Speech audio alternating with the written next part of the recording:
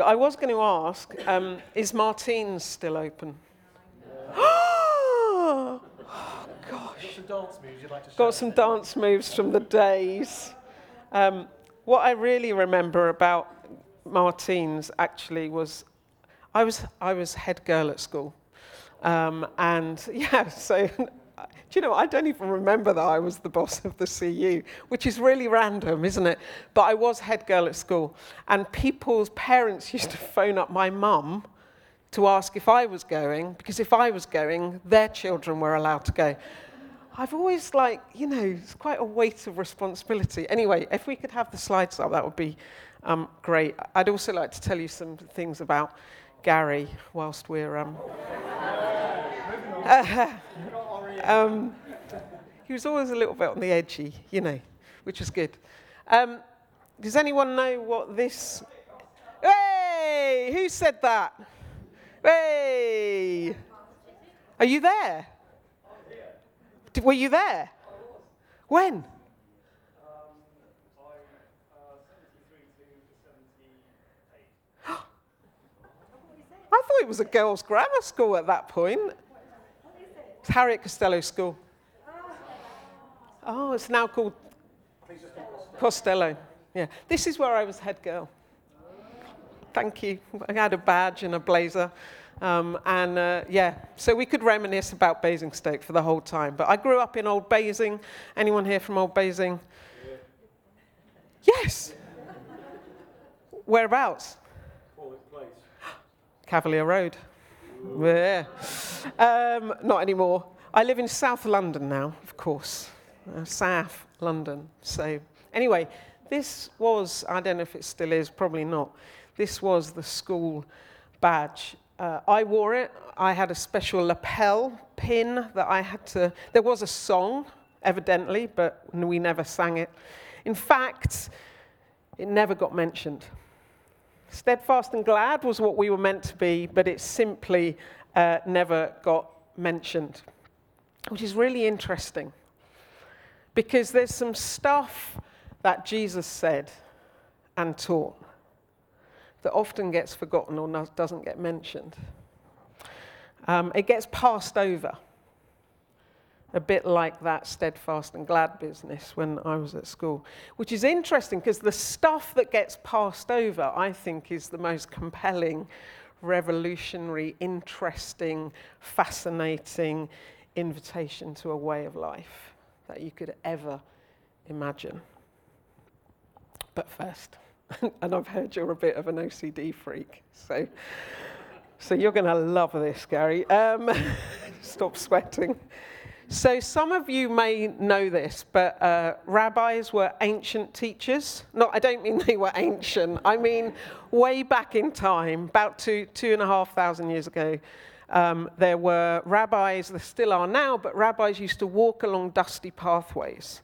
And they would be followed by their students, their apprentices, if you like. You might call them disciples. They would be followed by their students. There'd be a horde of them. And their job, the thing that they most wanted to do, was to get as close as they could to their rabbi. Literally as close as they possibly could. And the reason was this. It wasn't simply about what the rabbi knew. It was about who the rabbi was. It was everything about the rabbi's life, the way that the rabbi lived, the way that the rabbi spoke, the way the rabbi treated the people that he came into contact with. It was the way he treated people. It was the way that he sat down to have a meal. It was the way he spoke to the person who served him.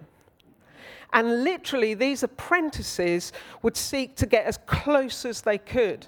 And they even had a phrase, which was simply this: don't panic, Gary, don't panic. It was be dusty. Be dusty.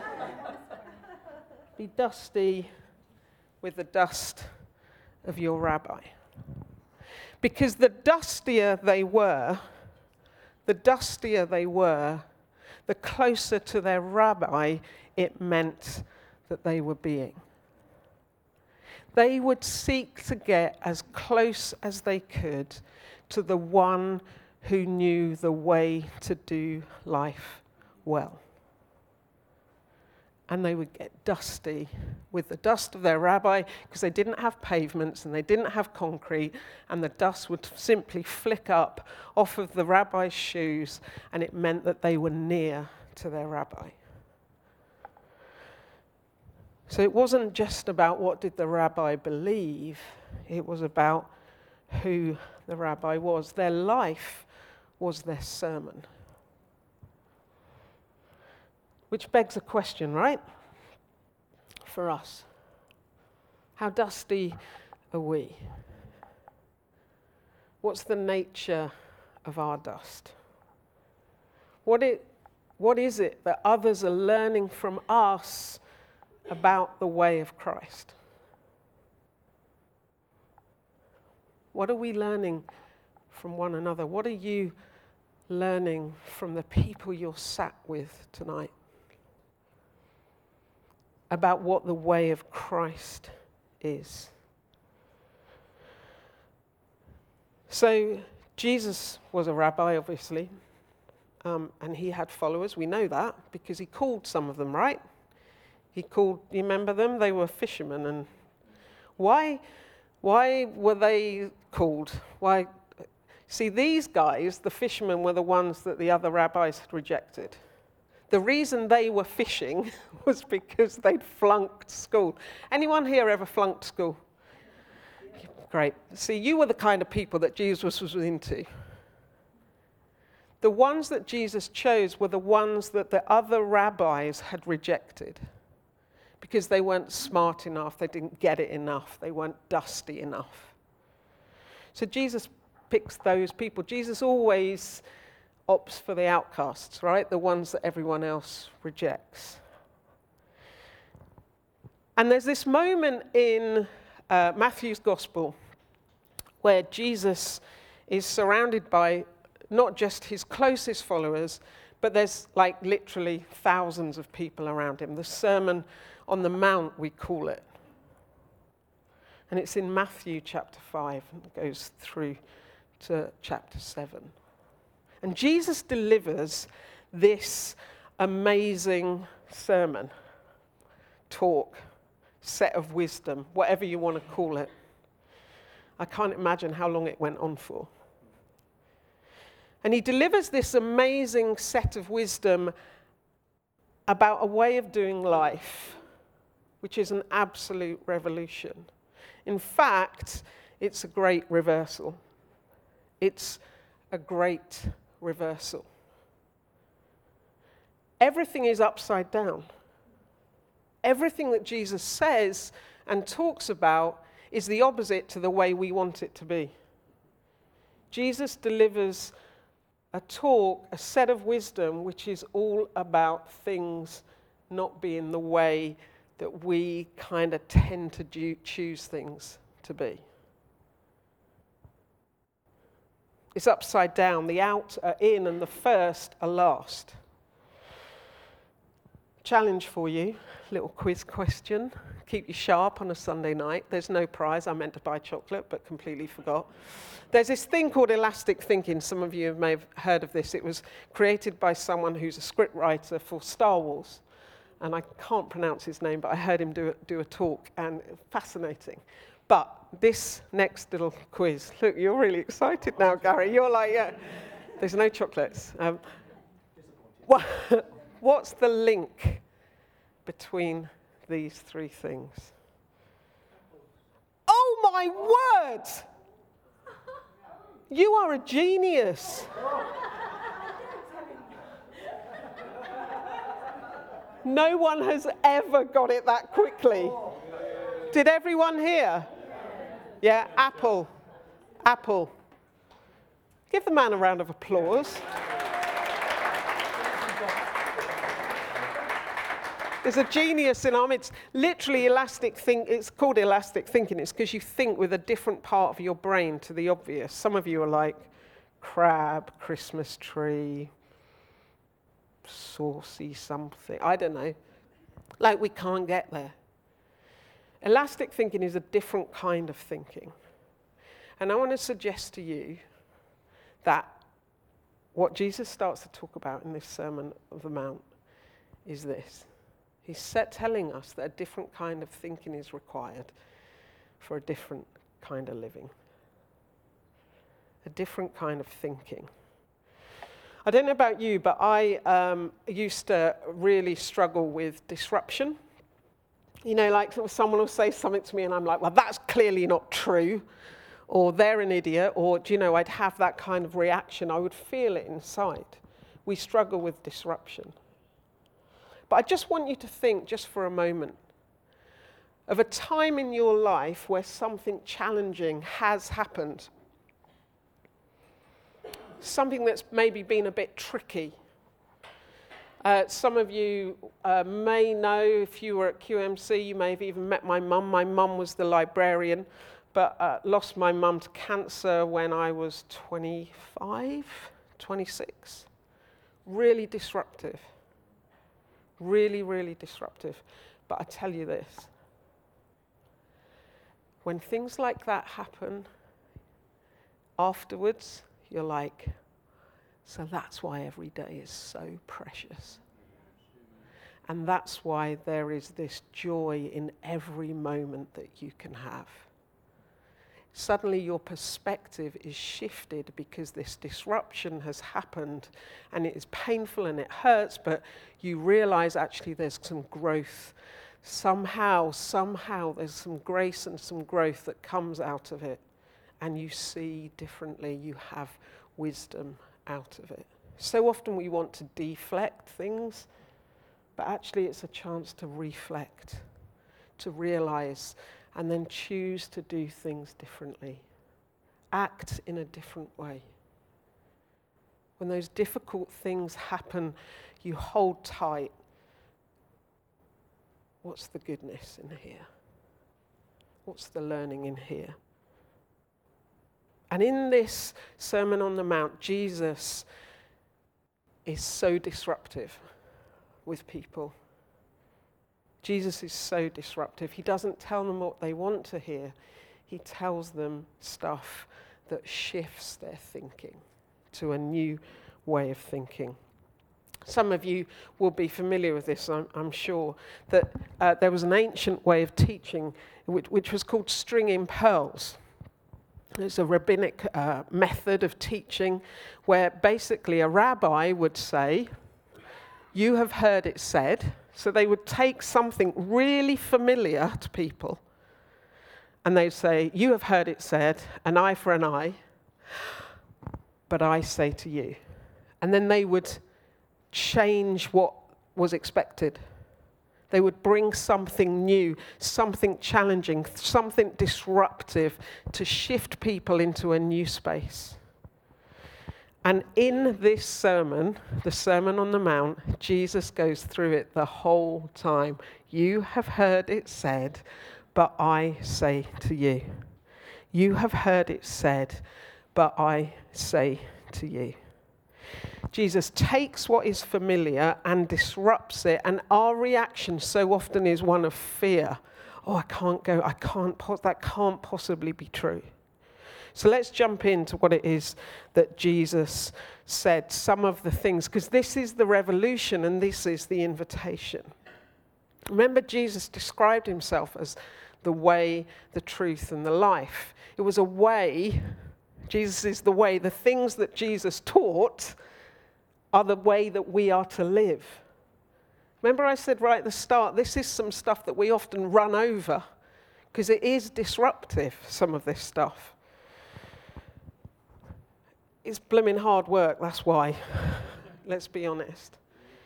So some of the things he talks about, be reconciled, don't resist an evil person, love your enemy, turn the other cheek. Anyone else like doing that? Go the extra mile. What, really? Do I have to? Pray for those who wish you harm. This is tough stuff. This is disruptive stuff. But this is the way of the rabbi, Jesus. So Jesus does this. You have heard it said, but I say to you. You have heard it said, but I say to you, don't murder. Oh yeah, no, we can accept that. You have heard it said, don't murder. Yeah, no, I'm with you. I know that's wrong. And then Jesus throws in, but I say to you, any one of you who is angry with anyone else,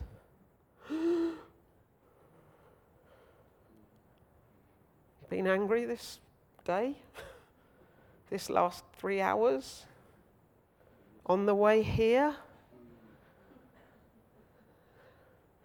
You've heard it said, don't murder, but I say to you, don't even be angry. This is tough, disruptive stuff. In fact, Jesus says, be reconciled. You have heard it said, an eye for an eye, but I say to you, don't resist an evil person. What? What, just take it? Actually, what Jesus was saying to people was, your job, if you follow my way, is to take violence out of circulation, not perpetuate it by keeping it in circulation. Oh God, how we need that. Reject revenge. You know, those grudges and that desire to get our own back. Or even the things we say and think about people we've never met that we see on the news. Well, they deserved it. You feel it. It's disruptive, isn't it? Jesus says, don't take revenge. In fact, what he says is all to do with social relationships. There was massive inequality at the time, wasn't there? Like the Romans were lording it over people. Religious leaders were lording it over the people who had religious offices in the Jewish system. Relationships were really hierarchical.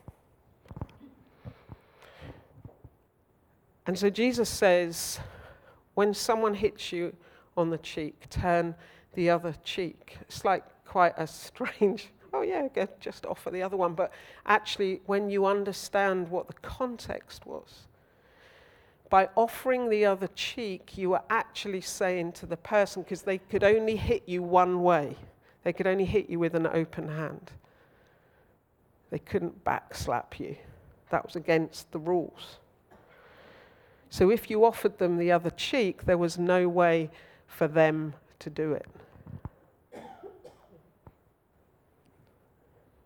You were upsetting the status quo. You were taking violence out of circulation. And then you know when they say, if you've got two garments and someone give it so that you walk around in your underwear? Can you see, it's disruptive, isn't it? It's like, And then the next bit where if a Roman asks you to go 1 mile, go 2. Well, that was against, if a Roman soldier was seen for you to make you go an extra mile, they would be punished. So offering to go 2 was like, what are we going to do? Really, what Jesus is doing all the way through is talking about kinship. He's saying we belong to one another, and that's what's at the heart of this. So you know when you see the headlines about refugees and you see the headlines about asylum seekers and you see what people want to do with those who are outcasts. The question for us is always, be dusty with the dust of your rabbi. Be dusty with the dust of your rabbi. I have a tattoo. Thank you, I'm so cool. On my foot, there it is. It's a Hebraic word, teshlim, which means image bearer. Image bearer. I have it because it's one of the ethos values at Oasis. It's the foundation of one of our ethos values. And as the director of ethos, I thought I should, put my money where my mouth is and get a tattoo. I haven't got any others because it hurt. But why am I putting this up? Because this is the essence of kinship. As you look around at one another, as soon as you leave here, the next person you see, they're a divine image bearer. The person that you wish ill on tomorrow, they're a divine image bearer. This comes up in that poem, the story that the Hebraic people told one another about the beginning of time for them. The reason they told that, in Genesis, and you may disagree with this, but it's a poem. The reason it's written as it is because they were writing it whilst they were in Babylon. They were enslaved. They were in exile. They weren't where they wanted to be, and they were surrounded by stories. Stories of the way that people had come into being. And they'd come into being through violence of the gods literally fighting and ripping themselves apart and spewing up human beings. And the Hebraic people are like, but there's another story. There was stars and there was space and there was light and there was color. And it was good, and there were animals, and it was good, and you can feel it, just read it, feel the rhythm of it, and then it gets to the end, and what does it say? In the image of God they were created, and it was very good. Teshlim. So when you see that next person, the one that gets your goat, the one that really winds you up, the one at school, at college, at work, at home, your husband, your wife, your kids, the politician on the telly. Teshlim. Be dusty with the dust of your rabbi. You have heard it said, but I say to you, love your neighbor and hate your enemy. But I say to you, love your enemy and pray for those who wish you harm. This is tough stuff, right? It's tough stuff. Often what happens in churches is that, I'm going to share some theological words with you, is that people begin with how they think church should be. They begin with their ecclesiology, ecclesial. Some of you may get your insurance from ecclesiastical insurance. That word is just church. And what happens often is people begin with a notion of this is what church should be like. And then they shape their mission, what they do, in order to fill what they think church would be like. And then you end up explaining what Jesus is like at the end of it based on those things. Jesus is coming at the end of stuff, not at the beginning of stuff. Jesus the rabbi, though, begin at the beginning. Begin with your Christology. What is it we believe about who this Jesus is? The things that Jesus said, the things that Jesus did, the way that he taught us to be. And then you shape your mission around that. And what do you end up with? A zoo. That's basically how it should look. You get involved in everything and anything because you realize that this rabbi taught about a particular way of being human in the world that was transformative and transformational. Oasis, some of you will know, it's headed up by Steve Chalk. We've been around since 1985. I've been there, as I said, 26 years. And it's grown massively since Paul was there, probably because of you. It's grown, thank you. We run lots of secondary schools. Basically, we do community transformation. We imagine a community where everything is as it should be. Shalom, wellness, wholeness, nothing missing, everything in its right place. spiritually, emotionally, mentally, physically, educationally, in every way you can imagine, at every layer of a person's life and the life of a community. So if you were to come to Oasis Waterloo, which is where I spend my Sundays normally, it's where Kate used to be, who's here, I could show you the church, I could show you 2 Oasis academies, I could show you the Oasis farm, I could show you the Oasis play space, the community space, the coffee shop. I could show you the community hub. I could just show why are we doing all this stuff?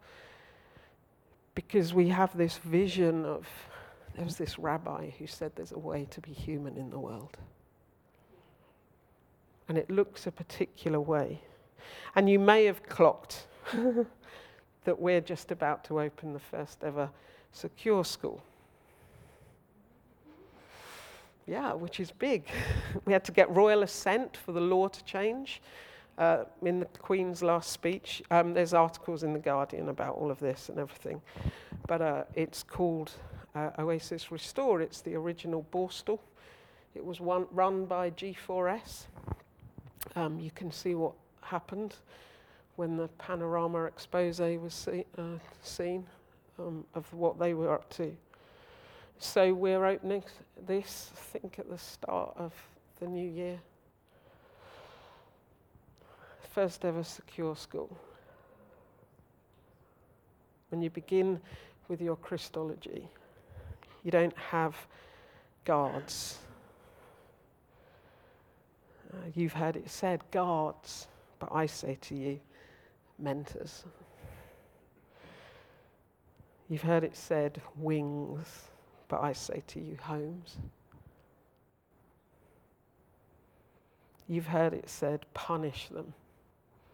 But I say to you, what about restoration? You've heard it said, people are so bad, there is no hope. But I say to you, what if you just take the time to ask a person, what's happened to you? What's happened to you? The rabbi, the dust of the rabbi, we carry it into the everydayness of everything that we do. It's the removal of othering, it's the creation of kinship, it's the removal as well of that Cain and Abel dynamic. You know, the one where it says, what, me? My brother's keeper? Pooh.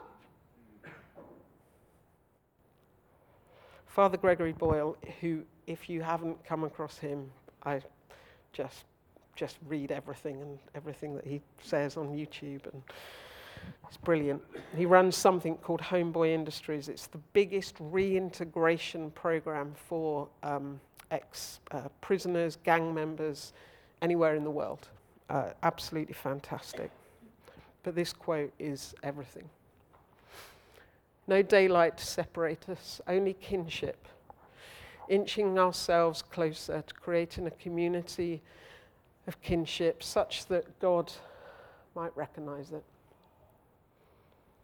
And soon we imagine with God this circle of compassion. Then we imagine no one standing outside of that circle, moving ourselves closer to the margins so that the margins themselves will be erased. We stand there with those whose dignity has been denied. We locate ourselves with the poor and the powerless and the voiceless. At the edges, we join with the easily despised and the readily left out. We stand with the demonized so that the demonizing will stop. We situate ourselves right next to the disposable so that the day will come when we stop throwing people away. Be dusty with the dust of your rabbi. And near the end of the Sermon on the Mount, Jesus gets to the Lord's Prayer. And I don't know if you've ever noticed, but there's something missing. He seems to have forgotten something. Like Has anyone got a Bible on them? Oh, on the phone. Oh, you're all modern here in Basingstoke. It's Matthew chapter 7, I think. 6 or 7. Yeah, 6.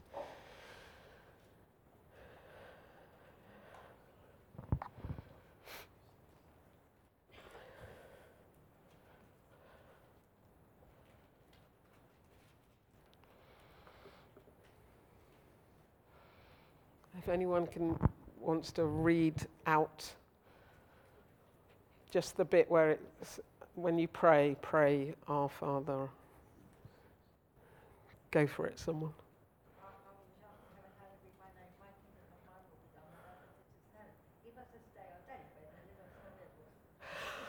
Wow. Very good. Very good. Something missing. Have a look at the text.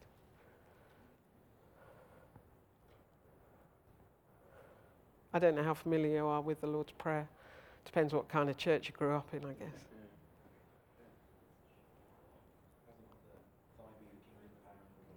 There's a bit missing, right? There's the bit at the end. That was added. It's not there. It's not, according to Matthew, it wasn't what Jesus said. It was added. For yours is the kingdom, the power and glory forever and ever. Amen. It was added because it was a statement of intent. At that time, if you said those words, you were declaring your allegiance to someone other than the Roman emperor. So for the followers of this rabbi to say, for yours is the kingdom, the power and the glory, was a way of saying, hey, this is my death warrant and I'm going to sign it myself. Be dusty with the dust of your rabbi. It's really easy right now to get drawn into all sorts of weirdnesses that are going on. Be dusty with the dust of your rabbi, the one that said, turn the other cheek, be reconciled. Pray for those who you struggle with. Forgive. Go the extra mile. Be dusty with the dust of your rabbi. And then, don't worry, I'm going to finish any minute. Just checking if he's getting angry with me. You're not allowed to be angry, by the way, because Jesus said. There's this bit that you'll be familiar with where Paul in Galatians talks about what sometimes gets called the fruit of the Spirit. You familiar with that? Yeah. And Paul was writing at a time where the thinking of Aristotle, the great philosopher Aristotle, was very evident in society. In fact, today, Aristotelian thinking is still around a lot. And Aristotle talked about 9 virtues.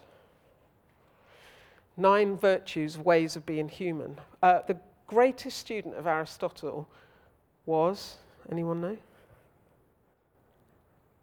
Genius? No, not got that one. Not Plato. Alexander the Great.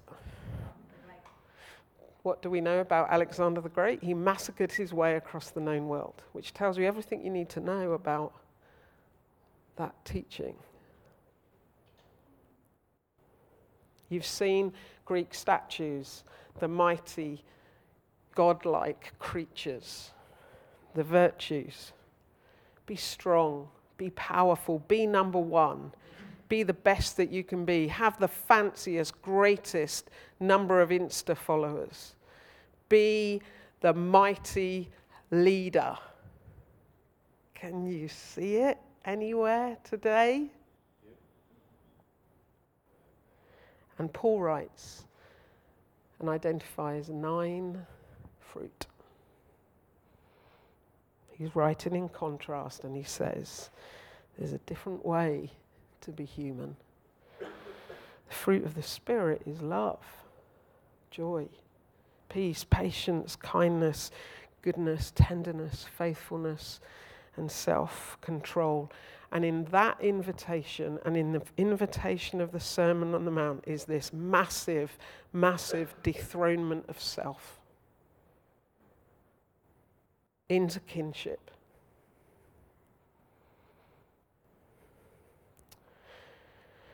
Just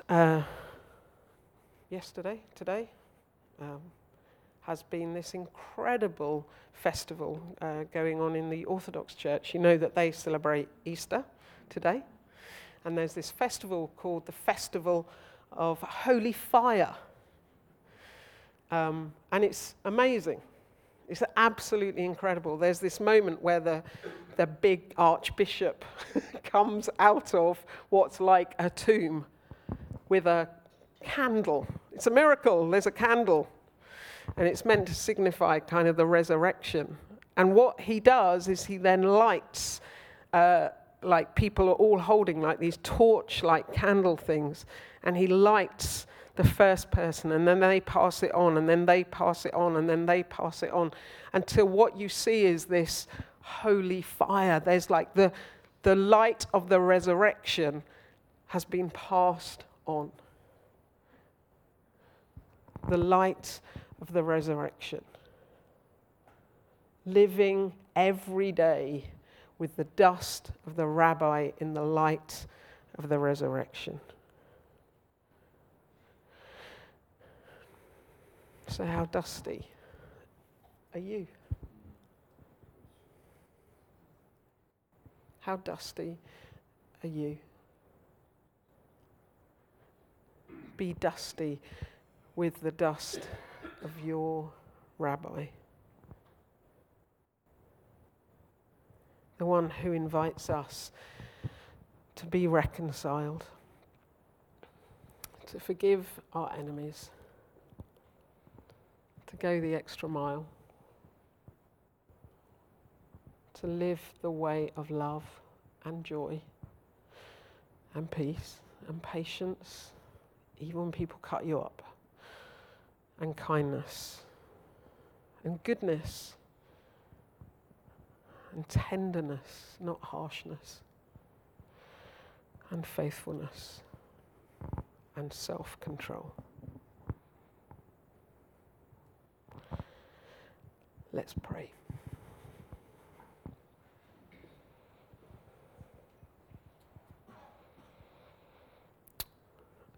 God, do you know, it's really hard sometimes, God, that the teaching of Jesus is so disruptive. You know, if we're really honest, it's easy to just jump over this stuff. Like to ignore the power of the great reversal of what you taught in the Sermon on the Mount. To put ourselves first. To not be reconciled, to stay angry, to hold grudges, to seek revenge, to wish ill on people, to not pursue tenderness, to not love wisdom. God, it's so easy to prefer to not follow the way of Jesus.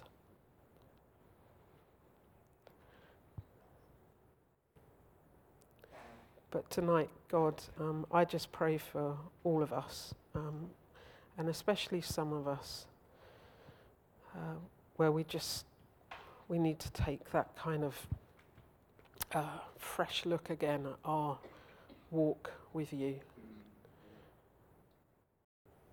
To get close to you and to seek to follow your way.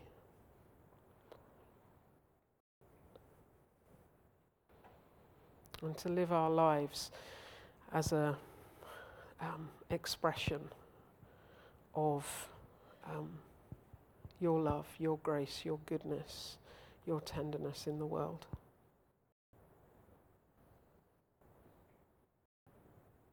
Holy Spirit, would you help us, I pray. In Jesus' name, amen.